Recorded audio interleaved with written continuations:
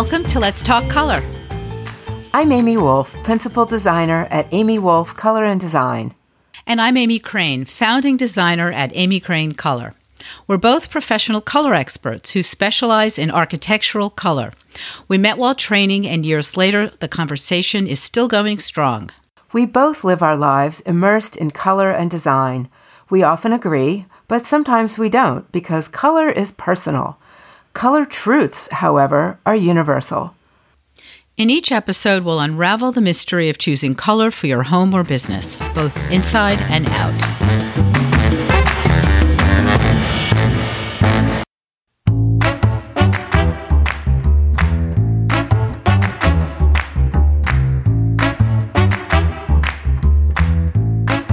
Welcome back to Let's Talk Paint Color.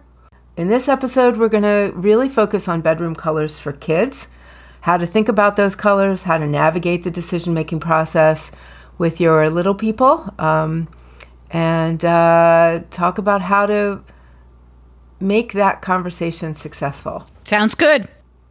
So I have a hunch I do more kids' color than you do, Amy. Would you say that's true? Do you do a lot of work for families and kids, or second homeowner, empty nesters more? No, families, for sure. Yeah. Okay. All right, good. And when you're consulting with families and talking to parents, who's in charge of the color decision? Is it the kids, the parent, or you? Never me. I would say more often than not, the parent will say to me, and my child wants their room to be X. So that's more than 50% of the time. I don't know how much more than 50. So, and if they don't say it, I do say, does your child have any desires? Because I think it's important that they ask, and a lot of kids do have a preference, and so we definitely go there, and I'm really happy to accommodate what they say, but sometimes I temper it, I consult, meaning recently I did a really beautiful historic home for a couple, and they had one child home. He was probably about, I don't know, maybe 13 or 14. And the parents had fantastic taste. This was a very upscale historic house. Everything subtle, sophisticated, gorgeous, super fun. Lucky me. And then we get to the kids' bedroom, which is en suite. They were trying to get him out of it, but it was en suite. Theirs was not. And the kid wanted blue and yellow. In fact, I think they said bright blue and bright yellow. Sounds like a sports team scheme to me. Oh, I didn't even think of that. And Yeah. I really tried to, I said, wow, blue and yellow is great. Bright can become a problem. This room gets a lot of light. Walls that are too bright for anyone, no matter what their age, could be, disruptive in terms of sleeping and resting and studying and things like that. So why don't we consider an intelligent way to do this blue and yellow thing? And we ended up with a sort of knockdown, muted, but not light blue, and sort of a muted goldy yellow for the back of the bookcases. So it wasn't like, this wall's bright blue and this wall's bright yellow. It used the colors, but tamed them. And that's why I'm there. I think that's great. I think when kids get wrapped up in not even kids. I mean, I've seen it go on in the man cave as well. when clients get wrapped up in the sports team colors, and we end up with something like the big green monster, which is the green color that the Fenway Park is painted. Ben Moore came out with that color a few years, maybe longer than a few years ago. But the sports team colors on the walls can be, not supportive. And as you and I both know, because we were trained, regarding supportive color that's physiologically easier to live with, I think your choice to tone things down and go with more muted versions of those colors was a good one. So in my experience, kids will always, always, always pick the brightest colors if you give them a selection to choose from. So what I tend to do is, unless a child is really, or a young person is really adamant about a specific color, what I will tend to do is talk to the parent who's in the decision-making role and find the brightest color that they can tolerate, and then dial back down from there so that we can offer the kid 3 or 4 choices, knowing that they're always going to pick the brightest one. So instead of giving them, like, you know, some colors that the parent likes and then, you know, one outlier bright one, which we know they're going to go with, it's always going to be the Right. screamer color, you know, the sort of the color of the plastic toys out in the yard, you know, stuff like that. Disney colors, you know, I think Disney had a paint palette, right, for kids' colors that I thought were pretty garish and hard to live with. The other thing I ask parents about, and I think about when I'm in the house, is where is that room relative to the major traffic flow in the upstairs space? Because often, you know, bedrooms are upstairs. And as you and I discussed in the last episode, you know, upstairs is a whole different world. We don't worry so much about flow. You know, the bedrooms can be what they want to be, kind of independent of the color scheme of the rest of the house.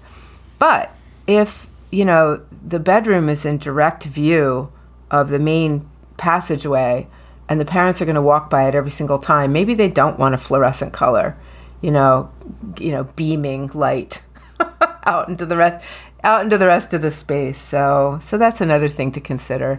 But I think it's nice to give kids choices.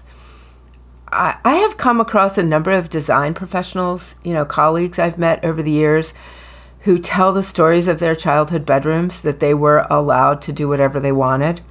And sometimes it was, you know, it resulted in what is known as a color allergy, where they can never look at that color again. Oh my goodness, guilty. I was about to launch into that, Amy. Tell me more. Tell me more. So when I was 8, we moved from Brooklyn to Long Island, and I got my own bedroom, which I didn't have when I lived in Brooklyn, and my mom and my grandmother decorated the room, and I was 8, as I said. So the room had a new French provincial furniture. It was white with a little bit of painting on it, and a deep red carpet, deep red, not bright, white walls. And sort of the centerpiece of the room was the bedspread that they had custom made, which was a white, red, and pink floral. And I couldn't stand it. And for the life of me, I couldn't understand how people could combine red and pink, because how could that go? What did I know? How did I not know that pink came from red? I thought it was horrible. And it had long-term repercussions for me. And when I was allowed to do my bedroom myself at 12, it was already the 70s. And so I chose a rust shag rug and wallpaper, which was a giant plaid of, the background was glossy white, and the plaid was navy, light blue, yellow, and rust, which started my lifelong love of tartan. But it was 180 degrees away from it. I had to keep the French provincial furniture, unfortunately.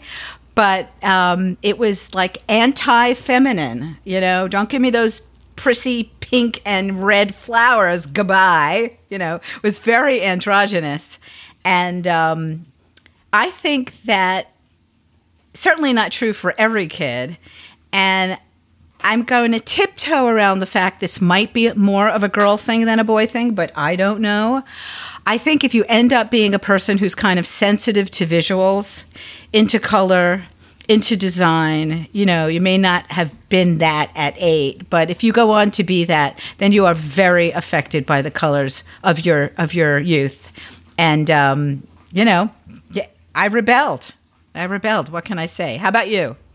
You know, the first house that we spent a significant amount of time in as children, my parents also spent a significant amount of time stripping multiple layers of wallpaper off the walls So I can promise you there was no further application of wallpaper going on in my childhood. And I think my bedroom was like a peach color. You know, I don't really remember getting a chance to decorate and make those choices. What I do remember is moving my furniture a lot. Shoving my furniture in this corner and that corner, and my bed was on wheels. It was an antique 4-poster bed. I would take a sheet and put it on top of the 4 posters and attach it with ponios, you know, little hair bands to pretend that I had a canopy bed. So there was some decorating, you know, with the rearrangement. And by the time I was 16 and 17, I was actually decorating living rooms and helping my parents buy furniture and selecting, you know, major pieces and colors for actual living spaces. So I guess that's kind of where I cut my teeth. But I think all those walls were white, though.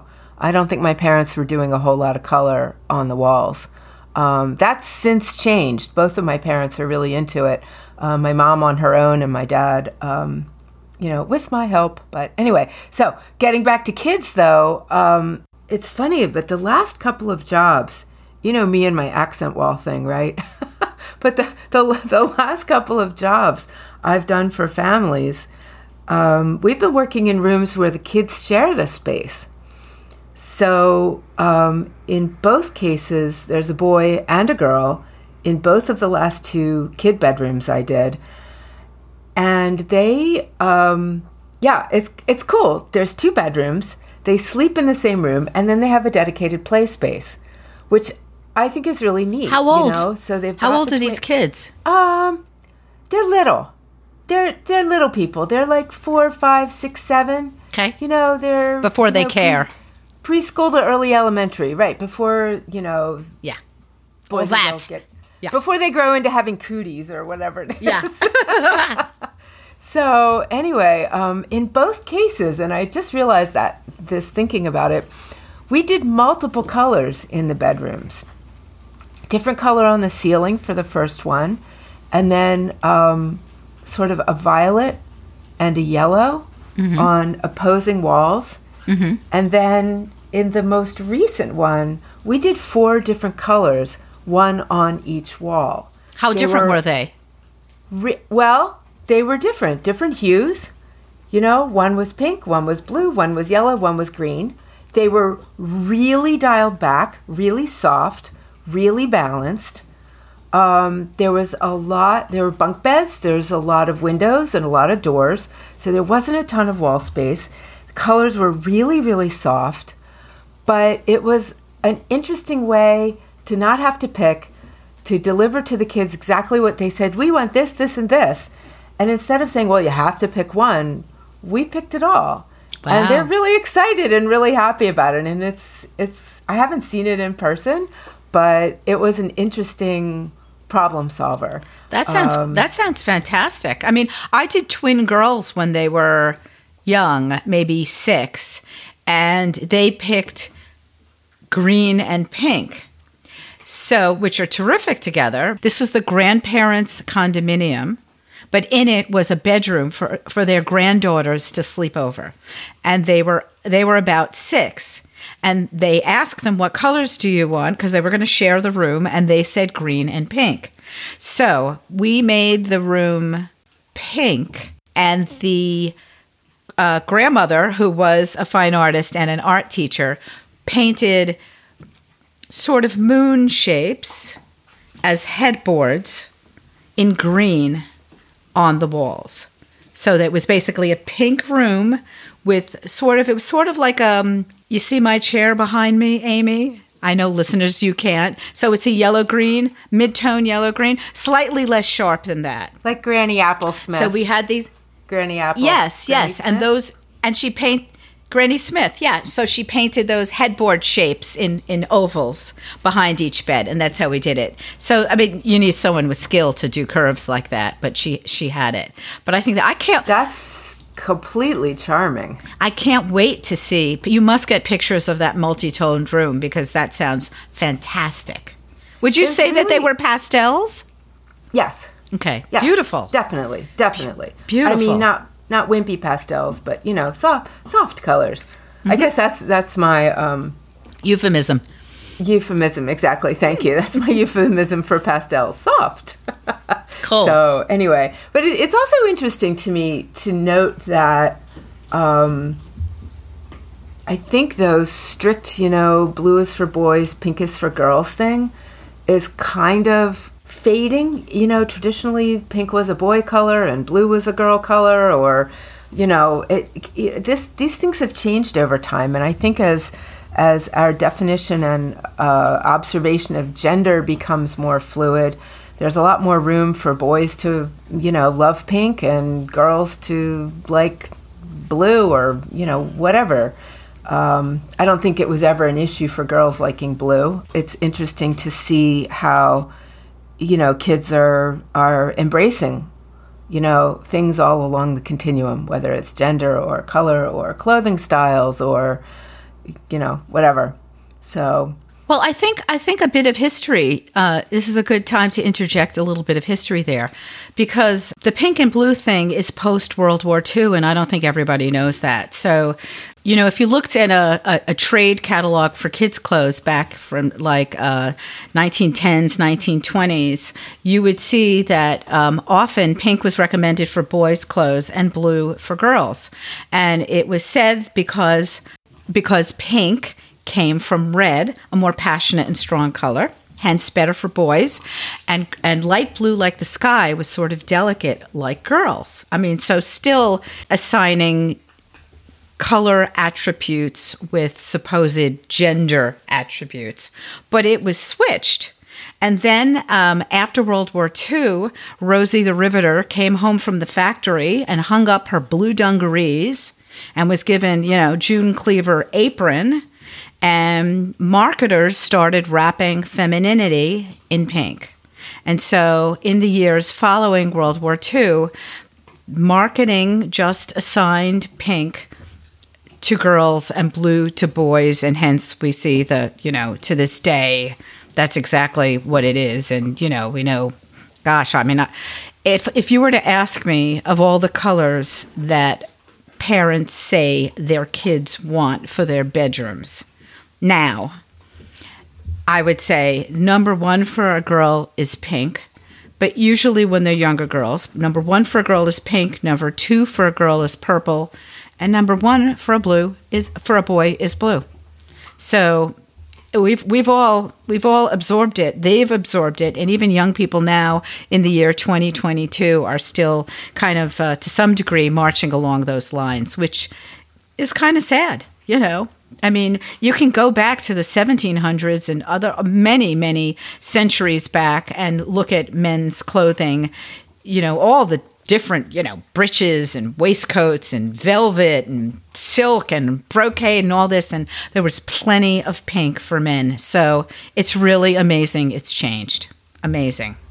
I think what's interesting also, thinking about the pink for the young girls, is, and this is something I tell parents, is that girls tend to want to redecorate at about age 11 or 12. I did. So that pink that, may work for a 6-year-old probably is going to get pushed aside by about age 11 or 12.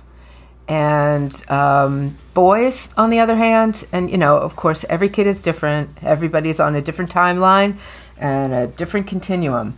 But what I will say is boys generally don't seem to care until they're about 14, maybe 15. And sometimes they don't care at all. But usually when we're, redecorating a boy's room at about age 14 or 15, I'm going to want to pick a color that's going to carry them through, into adulthood and, college, if they're returning home in the summer. So I'm going to pick something a little more sophisticated, a little more, adult-like, grown-up, a dark blue.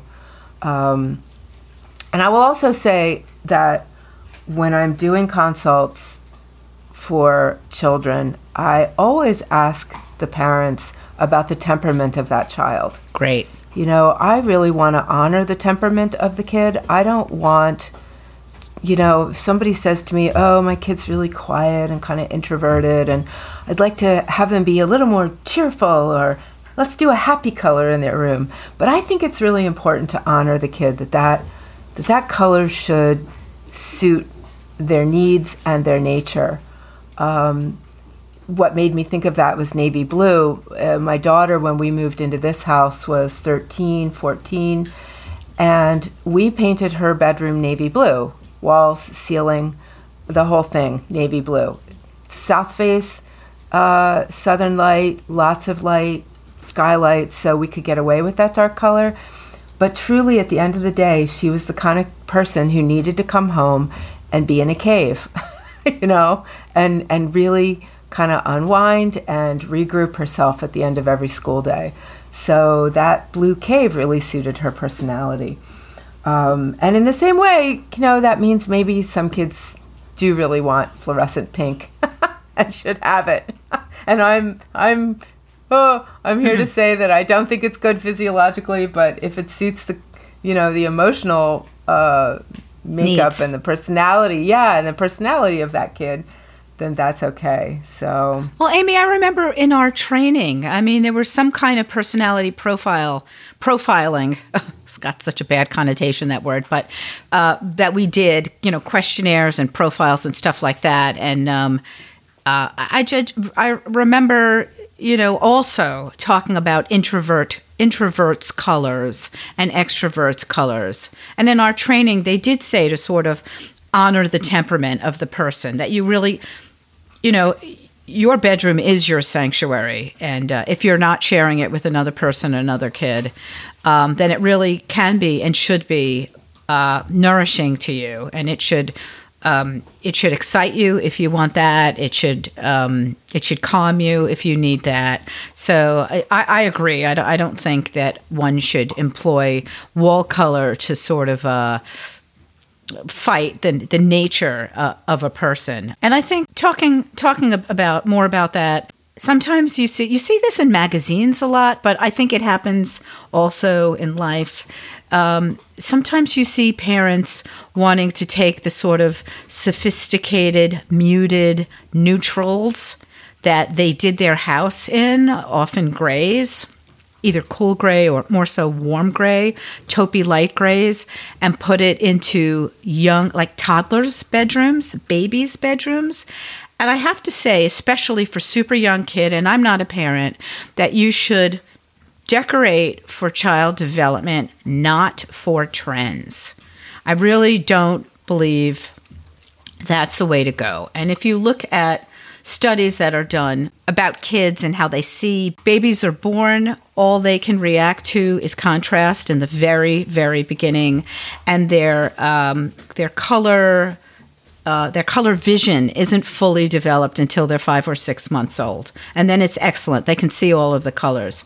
And so it's really advisable to, keeping in mind your kid's personality, if it's come out yet, is to decorate with cheerful colors. And cheerful doesn't mean screaming bright. It doesn't mean chroma yellow. But to have the room be colorful, so it's interesting for them to see, to have colorful art, have colorful things and furniture, to move things around so there's always new visual interest going on. And if your kids are poor, as they get older, as a toddler or whatever, if they're a poor sleeper, maybe you should have the calmer colors in there. Or if they have some kind of, I don't know if you'd consider it a neurological disorder or not, but if they're more of an ADHD kind of kid, then you probably should not have really bright colors in there. So think about the development of your child and colors which help them along the way to develop into well-rounded individuals. And if you really have to do the neutral wall, make sure there's other colors in there, because you could there's a way to do that. A crib can be a color, a chair to sit in can be a color, a toy house can be a color. There can be patterns on the walls. The lighting can be different colors. You can add color and pattern to the room tastefully without, again, it being screaming bright, so that you still create visual interest for the child. But I think it's better personally to stay away from neutrals. What do you think? I think I'd like to see the end of the gray nursery. Yeah, baby. That's what I mean. No more gray nurseries.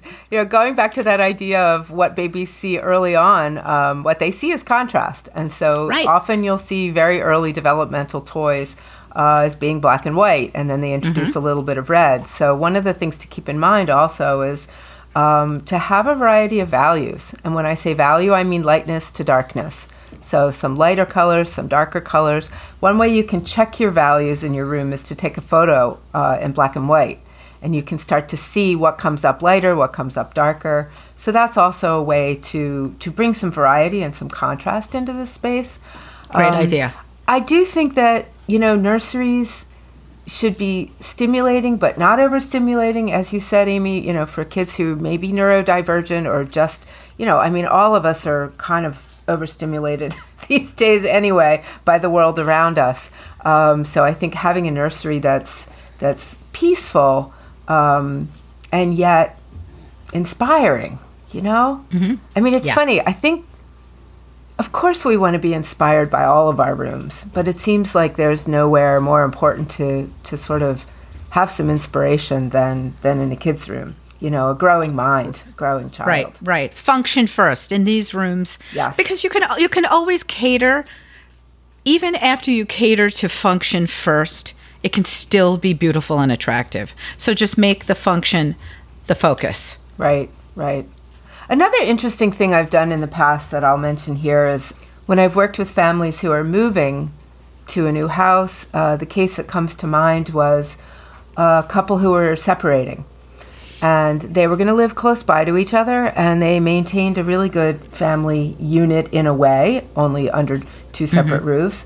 We painted the new bedrooms for those kids the same colors as those that we had chosen for the original project, so that there was some continuity there with so much changing. Color does signal where we are in our lives, where we are in the world. That's great. It's kind of like me bringing my bedroom color from my last house up to this house. I use the same color in both houses to kind of ease my transition. And I think the same can be true for children, that if we can sort of pick up and move to the new house with a very similar color, that's going to help ease the transition and help the kid feel more settled in. Yeah. For some kids, that's important. Other kids may want brand new, fresh, change it up. And again, depending on the personality of that child and what their emotional needs are in that moment, we can kind of soothe that by bringing comfortable, familiar colors. When we talk about, bedroom colors for adults, one of the first questions I have is, tell me about your bedding, tell me about your artwork, tell me about all of those things. And I think one of the reasons why we can get away with doing 4 different colors on the walls is because there isn't a really strong color direction in a kid's room. There's usually kind of a cacophony of color because of their toys and their sneakers and their clothes on the floor and whatever else. I think about your grandma pink and green bedroom, which I would love to see a picture of. That's a more controlled environment where that room, I bet, was decorated, right? With good bedding and everything looking just so. And kids' rooms just aren't that way, So I think to sort of surrender to that, at least for little kids, to surrender to that reality and just be realistic about it is a good thing. So I guess one parting shot that I will share is that a bedroom is actually a great place for an accent wall, a feature wall. When a kid really, really, really wants a bright color and you feel like it's just too much and it's not going to work, I think that's a great peacekeeper and problem solver, is to do the fluorescent pink or the bold blue and gold or, whatever it is that they're really adamant about having. Put that on a single wall that maybe isn't the biggest wall, that isn't the most visual wall or prominent wall from the hallway, and, deliver the color that way. And then in that case, I would say maybe a neutral on the other walls. Yeah. I'm in agreement there, certainly. Yeah. Or put it on the headboard wall, because when they're laying in bed Right. asleep, they're not looking at it, so it won't keep Right. them awake. Right. And Exactly. gee, I don't know, Amy, would you go as far as fluorescent? You don't really mean that, because that's just a step too far. Fluorescent, no. No. But I you don't mean bright. You mean bright. I mean yeah. really bright. I'm not using fluorescent in the most technical, scientific way. For me, it's just analogous Bright. to, too much. Stop it. Make it go away. Yeah. Okay. So, yeah. Anyway. Sounds good. Yeah. All right.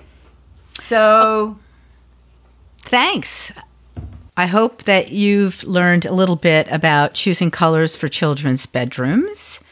And come back and see us next time when we talk about another aspect of color for the built world. and if there's something you'd like to hear us talk about, please write to us. You can find us at letstalkpaintcolor.com. We'd love to hear from you, hear your comments or your feedback, and tell us what you want to hear more about. Thanks so much for listening. Bye.